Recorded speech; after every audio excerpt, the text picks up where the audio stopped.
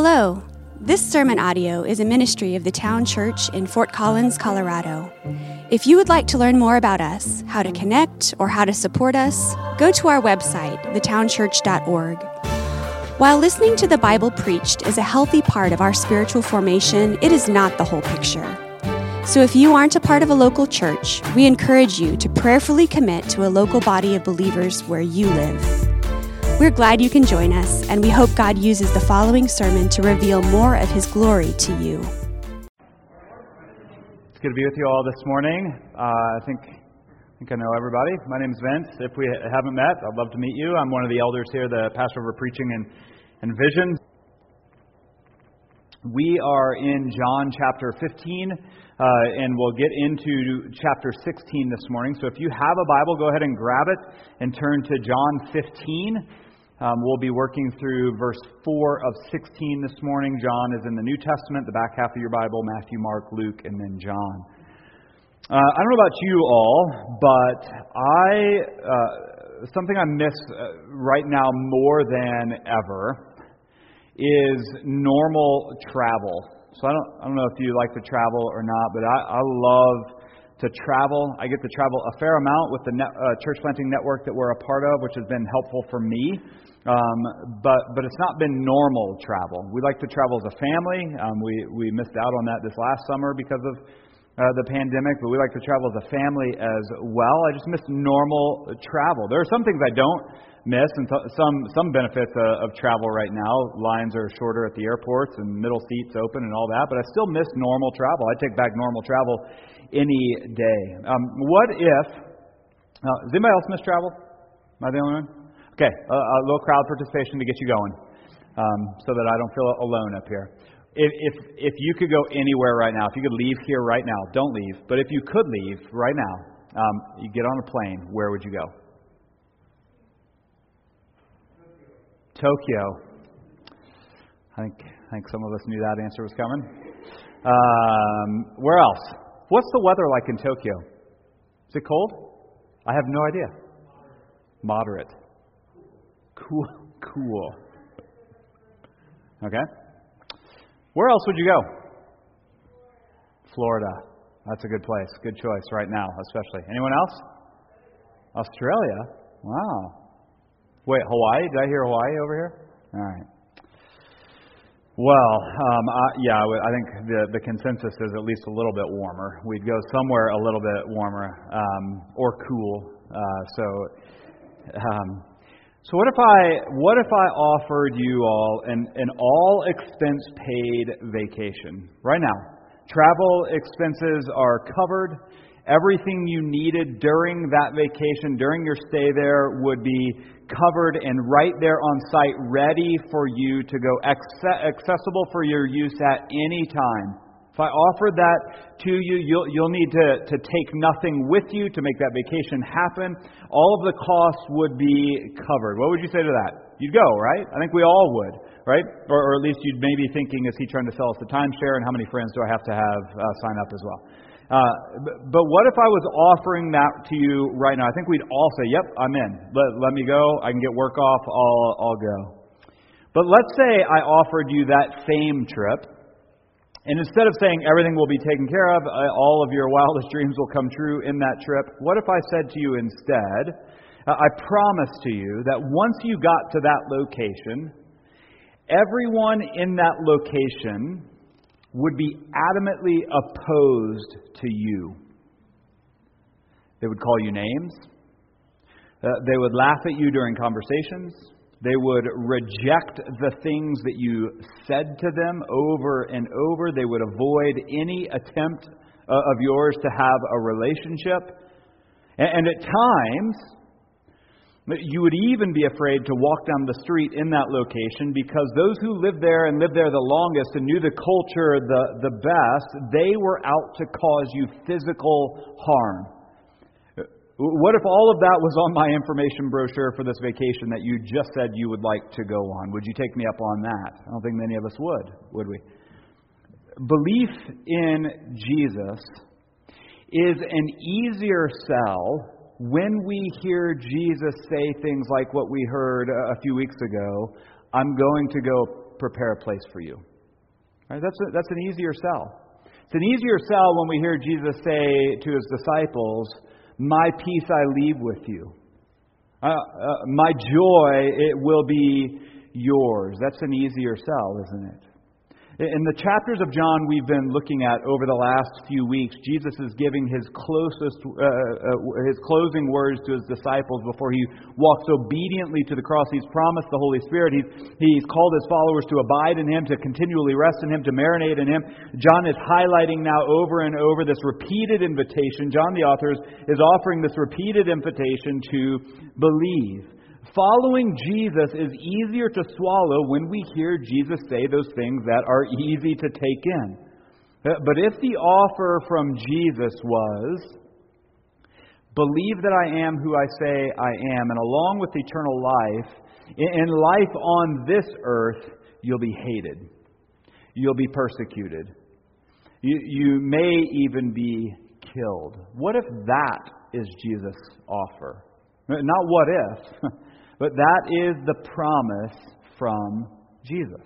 In fact, look at John chapter 15, verse 17, this hinge verse between the two sections that we are walking through. Look at verse 17. "These things I command you, so that you will love one another." This is a connection between what John said, what we saw last week abide in me, and what's to come is, I'm telling you all of this so that you will love one another. You need one another. In the midst of abiding in me and in the midst of painful loss, you will need one another. This is the verse that ties both of these sections together. We need one another, don't we? We desperately need one another, especially as we look at the hard sayings of Jesus. What we're about to read is challenging, just to put it lightly. In some ways, it's unbelievable. The kinds of things we're about to read will cause many of us to ask questions, challenging things to take in, maybe even begin to ask some questions of our own faith. And we've been talking about this as elders over the last couple of weeks and really want to be the kind of church where we're able to ask questions when we're struggling and when we're being challenged. We want to be the kind of place where it's okay to say, "This is hard." And people then won't look down at you and say, "Maybe this person's not a Christian." Where there's some grace there, where we're able to work through some of the things that we're wrestling with in a way that says, "Yes, I understand that the Bible is our final authority, but I've got some questions with how these things work out." We want to be that kind of place. And so I'll invite you all, I've invited every gathering that we've been a part of this morning, I'll invite you that if you don't feel like this is the kind of place where you can openly ask questions and not be ridiculed for your struggle, if you don't feel like that, would you come and talk to us? We'll invite you, or just send us an email, or tell your friend to tell us so that you don't have to be that person. We want to hear from you about those kinds of things because we want to be the kind of place where it's okay to be asking some hard questions, because there's some hard things in Scripture, asking some hard questions about what these things mean. We've got some challenging things in front of us even this morning. So I want us to look at verse 18, and we'll read a section here. Look at verse 18. After that hinge verse, Jesus says, "If the world hates you, know that it has hated me before it hated you. If you were of the world would love you as its own. But because you are not of the world, but I chose you out of the world, therefore the world hates you. Remember the word that I said to you. A servant is not greater than his master. If they persecuted me, they will also persecute you. If they kept my word, they will also keep yours. But all these things they will do to you on account of my name, because they do not know him who sent me. If I had not come and spoken to them, they would not have been guilty of sin. But now they have no excuse for their sin. Whoever hates me hates my Father also. If I had not done among them the works that no one else did, they would not be guilty of sin. But now they have seen and hated both me and my Father. But the word that is written in their law must be fulfilled. They hated me without cause." Here's what's being said in summary. Here's what Jesus is getting at in summary. Because of Jesus, expect hatred. Because of Jesus, we can expect to be hated. He starts in verse 18, if the world hates you, know that it's hated me before you. Jesus says in verse 19, I chose you out of the world. I pulled you out of the world. And Jesus is the emphasis, not us. The emphasis is, I chose you. I'm the one who chose you out of this. That's why the world hates you. Not because of you, but because of me. Verse 20, remember what I've already said to you. A servant isn't greater than his master. Jesus is pointing his disciples back to that intimate setting in John 13:16, where he stripped down to a towel and washed his disciples' feet. And he's saying, remember I said it there. I'm also saying it here. A servant isn't greater than his master. We're in this together. If they persecute me, they're going to persecute you as well. If they listen and obey to my word, which few have, they'll do the same with you too. But it's all on account of my name, not yours. It's all because of me, not you. All of this hatred from the world comes because of me, and ultimately it's because they don't know the God who sent me. And so Jesus goes on to say, they know what they're doing. They're not ignorant of this. They know what they're doing. This is an active choice of hatred, animosity, and persecution. I've spoken to them, and they've seen the miracles, the signs, the works that I've done. They know very well what they're doing, and they're guilty. They have hatred for me and the Father. He's speaking specifically to the Jews here, but I think we can read this and see where he's going. He says, their very own law is fulfilled in their hatred of me. Scripture is fulfilled as they hate me. And Jesus is referring to David's Psalms, both Psalm 35 and 69, where David says they hated me without cause. So this is a messianic Psalms of David where Jesus is the fulfillment of them. And Jesus says, their hatred of me fulfills the Scripture that they know, of course. And we all know, because of Jesus, we can expect hatred because he was hated first. And if we're united with him, which we are, if you're a follower of Jesus, you're united with him. If we're abiding with him, if we're resting in that, we can expect to be hated too. That peace is often a peace we leave out of our evangelism practices, isn't it? Hey, come follow Jesus. You'll be hated. Right? That's often something we leave out of our evangelism practices. The cost of following Jesus, though, has got to be a part of this conversation. It must be, not as a deterrent because we don't want people to believe in Jesus, but as a reality. Jesus promises this. And so Jesus continues, once again, introducing us to the role of the Helper, the role of the Holy Spirit. Look at verse 26. He says, but when the Helper comes, whom I will send to you from the Father, the Spirit of truth, who proceeds from the Father, he will bear witness about me. And you also will bear witness, because you have been with me from the beginning.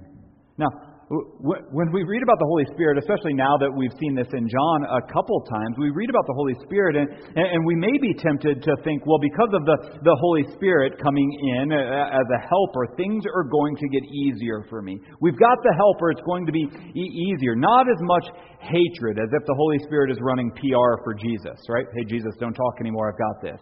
But that's not what's happening. And in fact, what Jesus is really getting at is this.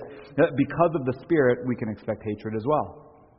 Let me show you how we see that. He says, when the Helper comes, sent by me from the Father, once I'm crucified and resurrected and ascended to be exalted, the Holy Spirit will come sent by me from the Father, and he'll bear witness about me.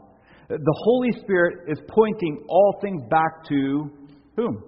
Jesus, right? But if all the attention is being pointed to Jesus and the world hates that, we should expect hatred as well. The Holy Spirit is pointing all attention to Jesus. Have you ever thought about the role of the Holy Spirit in that way? We often think about the role of the Holy Spirit in our own lives, in the life of the believer. But the role of the Holy Spirit, at least to the world, in the world's perspective, is he's pointing the world to the greatness of Jesus. The Spirit keeps pointing the world to the greatness of Jesus. Look at Jesus, look at Jesus, look at Jesus. And so if the Spirit is pointing to the greatness of Jesus and the world hates Jesus, the world then is going, we can expect that same kind of hatred, and we're included in this as well. Have you thought about that? That you have a part to play in this as well. Verse 27, Jesus' disciples bear witness to him. Jesus' followers point attention to Him.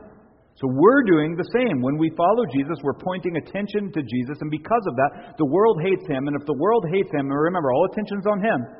If the world hates Him, it hates us because we follow Him. Does that make sense? There's a big circle there. If the world hates Jesus, and the Spirit's pointing to Jesus, and we're pointing to Jesus, the world's going to hate Jesus all the more, and in turn, hate us. Let me just simplify it down to the furthest degree. If you don't want to be hated by the world, don't follow Jesus. And at the same time, and I've thought about this all week and hesitated back and forth to ask this kind of question. I don't want to be manipulative, but maybe a question that would come to mind. If you're not currently experiencing hatred from the world, why? Maybe that's something to think about this week. If you're not currently experiencing hatred from the world, why? Now, I'm not saying, so don't write this down in your notes, I'm not saying we should go out there and be idiots for Jesus so that we can experience hatred. That's not what I'm saying. Now, we've seen that, haven't we? That's not what Jesus is calling us to. Hey, go find suffering, right? Go be an idiot for me and find suffering. That's not what I'm getting at, but I think the question still remains, if you're not currently experiencing hatred from the world, why is that? Because of Jesus and because of the testimony of the Spirit and because of our own witness of Jesus, we can and should expect hatred from the world. Because this is what Jesus received. Hatred. Now, friends, listen, this isn't easy to take in, is it? I thought about this a lot this week, and I thought, well, why don't we experience, at least for me, why don't I experience hatred from the world? And one of my thoughts was, well, do we live in such a tolerant place that just everything's acceptable, right? And really whatever you believe, you can believe, and it's okay, and we just move on with life? And that may be part of it. But then I think what's happened in my own life is that I've recognized that the world is tolerant of my beliefs, and I've become tolerant of their tolerance, and I've just decided, you know what, it's not worth saying anything. Has anybody else been there? It's just not even worth expressing where I stand in any of this because everybody's tolerant of everything. These words from Jesus are not easy to take in. As followers of Jesus, we've been chosen out of the world, a world that would love us if we just stayed in it. And we've been chosen out of that to follow Jesus, one who has been hated, and by extension, we are hated as well. Now, who wants that? No one wants that. No one wants to experience that kind of hatred. No one wants to be ostracized from family because of their faith. No one wants to be laughed at or ridiculed. Listen, Jesus received that. Shoved out from his family, ridiculed by others. He promises that. No one wants to be laughed at. No one wants to lose business deals because of where they stand. No one wants to miss out on relationships or feel isolated or left out from a group of friends. No one wants to be labeled as the religious kook by a neighbor. Right? No one wants to be looked down on as unintelligent because of your faith. Oh, you lean on that stuff. No one wants to be wrongly associated with this or that political party and then grouped in with all of their goofy beliefs. Right? It would be much easier to merge right in with the world because the world would love us and show acceptance toward us, at least temporarily accept us. But Jesus promises that we will be hated just like He has been hated before us. And that hatred finds its starting point in God. As followers of Jesus, we're in good company with hatred. If we're hated, we can just know, yep, Jesus has been hated. We're united with Him in this. But still, that doesn't take away the fact that it's hard. It doesn't feel great. We don't want to be hated. And as hard as it is to comprehend the hatred that comes to us because of the hatred of Jesus from the world, can we rest in some truths from God's Word this morning? Do you know that God's Word speaks over us as we face hatred, as we face persecution, as we face suffering from the world because of our following Jesus? God's Word speaks over us. I did a search this week on Where in the New Testament does it talk about our suffering because of our faith? And every single passage, and there are lots of them, every single passage that talks about our suffering or our persecution because of our faith is positive. The outcome is positive. In fact, let me just share some of the benefits, the blessings that come along with our standing firm in our faith and the suffering that may come about.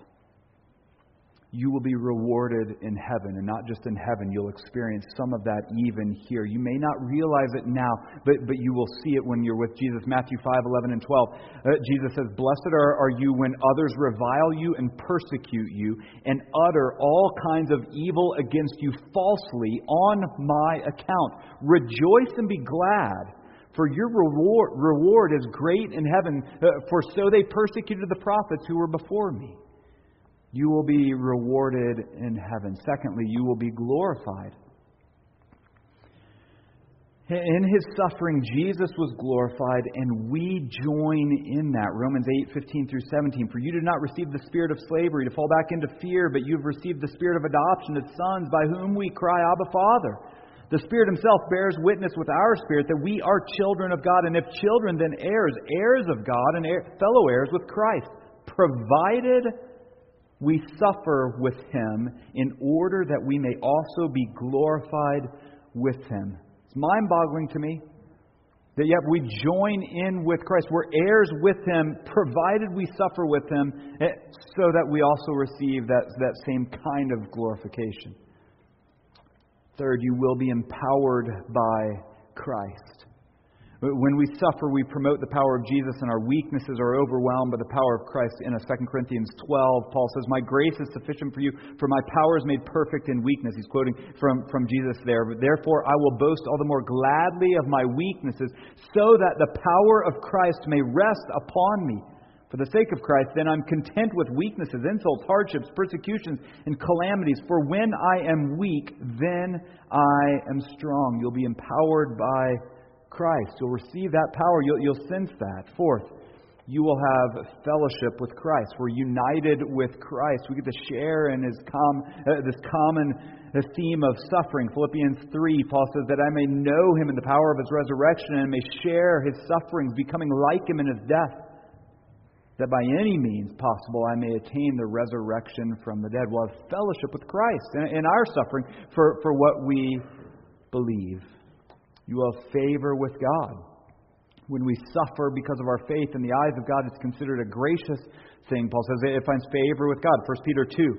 "For this is a gracious thing." We experience the grace of God. We experience the favor of God. It's a gracious thing when mindful of God, one endures sorrows while suffering unjustly. "For what credit is it when you suffer and are beaten for it, you endure?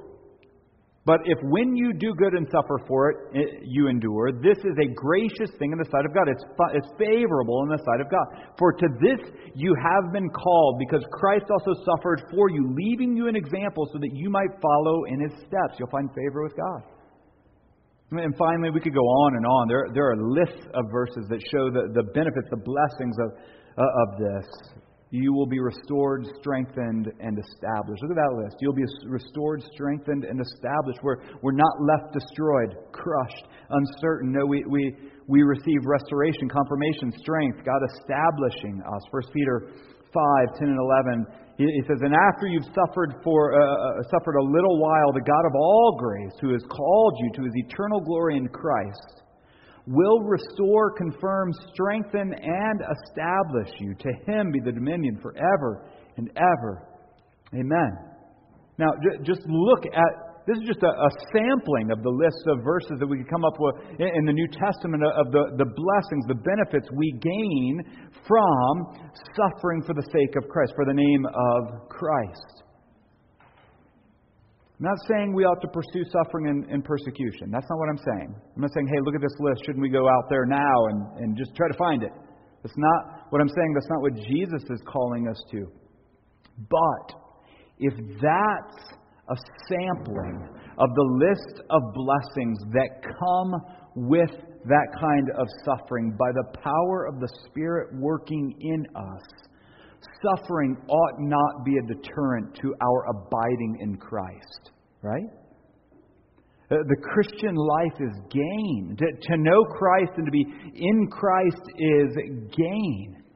It ought not to be a deterrent of our abiding in Christ. And Jesus continues to affirm that. Look at chapter 16. We'll read 4 verses here that are connected. Look at verse 16.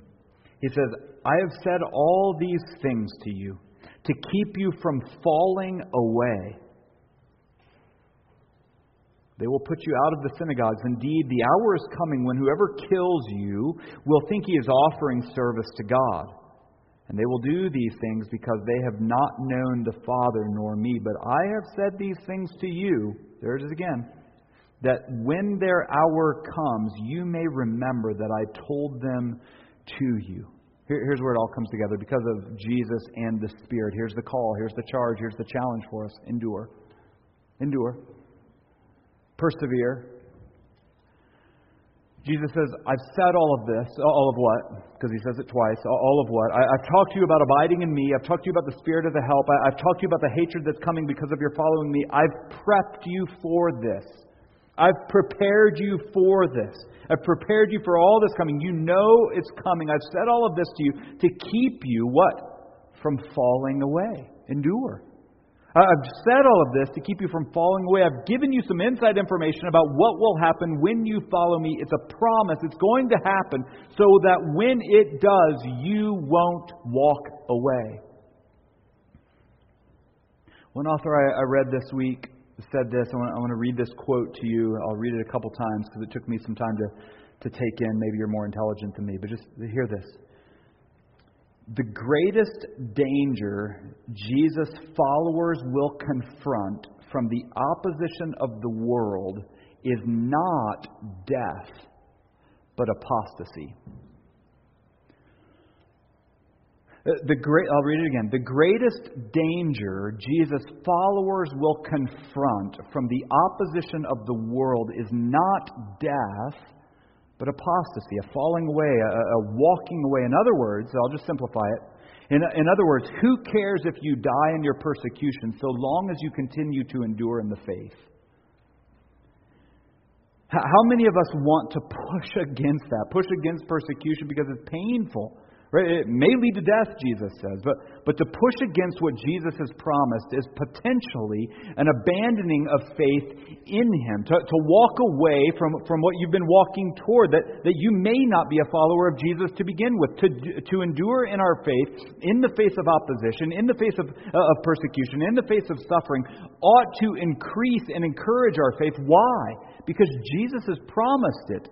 And we see in the promises of Jesus those being kept, that He's called us to endure because we already know what's coming. He says, they'll put you out of the synagogues. He's speaking to the Jewish people who are listening at that point. They're going to put you out of the synagogues. They think your death will actually be a win for God because they don't have their eyes fixed on me and they don't believe in God. I'm telling you all of this, Jesus says again, so that when it happens, you'll remember that I told you all of this. I'm telling you this so that you'll remember I told you this. Friends, because of Jesus and the Spirit's ongoing work, the call on us, because Jesus has already told us about it, the call on us is to endure. But we're not alone. We have the Spirit working in us. We have the promises of Jesus spoken over us. We have the God over all things who's called us His own. And we have one another. We have one another. And the call is to endure. We'll end here. Paul speaks a lot about this. Peter does as well. But we'll finish out here from some encouragement from Paul in this. Now think about Paul. A man who both persecuted Christians, that was his job, and once he was changed by Jesus, he also then was persecuted because of his faith in Jesus. So he's experienced both sides.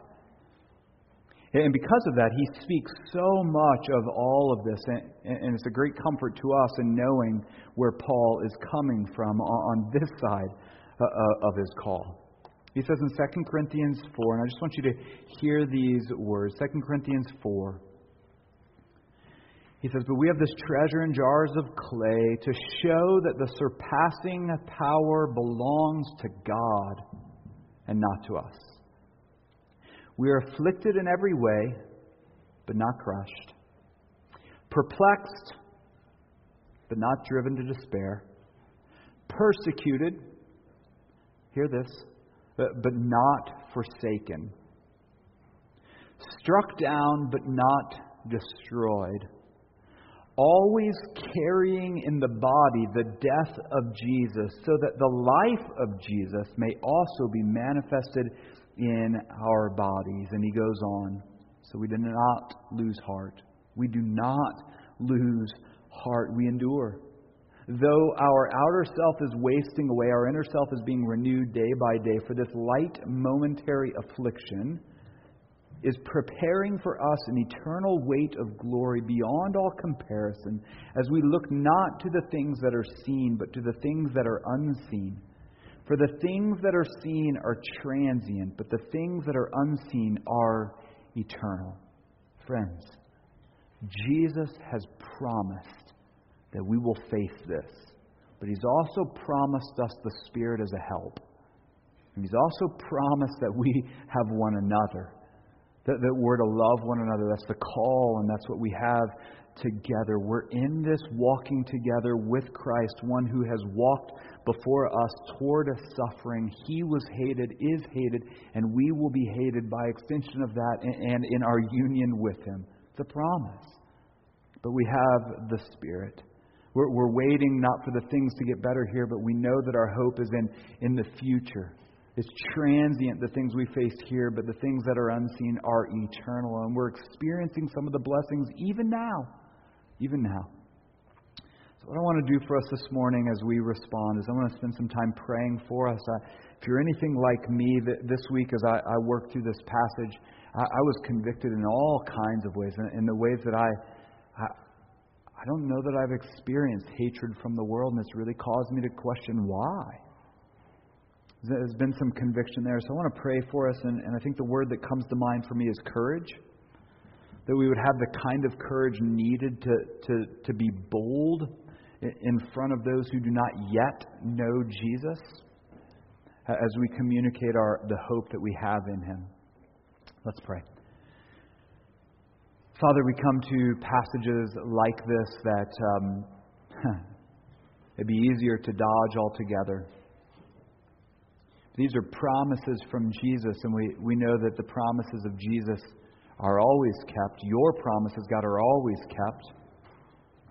And those promises are kept in Jesus. And so as we read through this and we read about the hatred that we would receive because of our union with Christ, our abiding in Him, God, I pray that You would give us courage.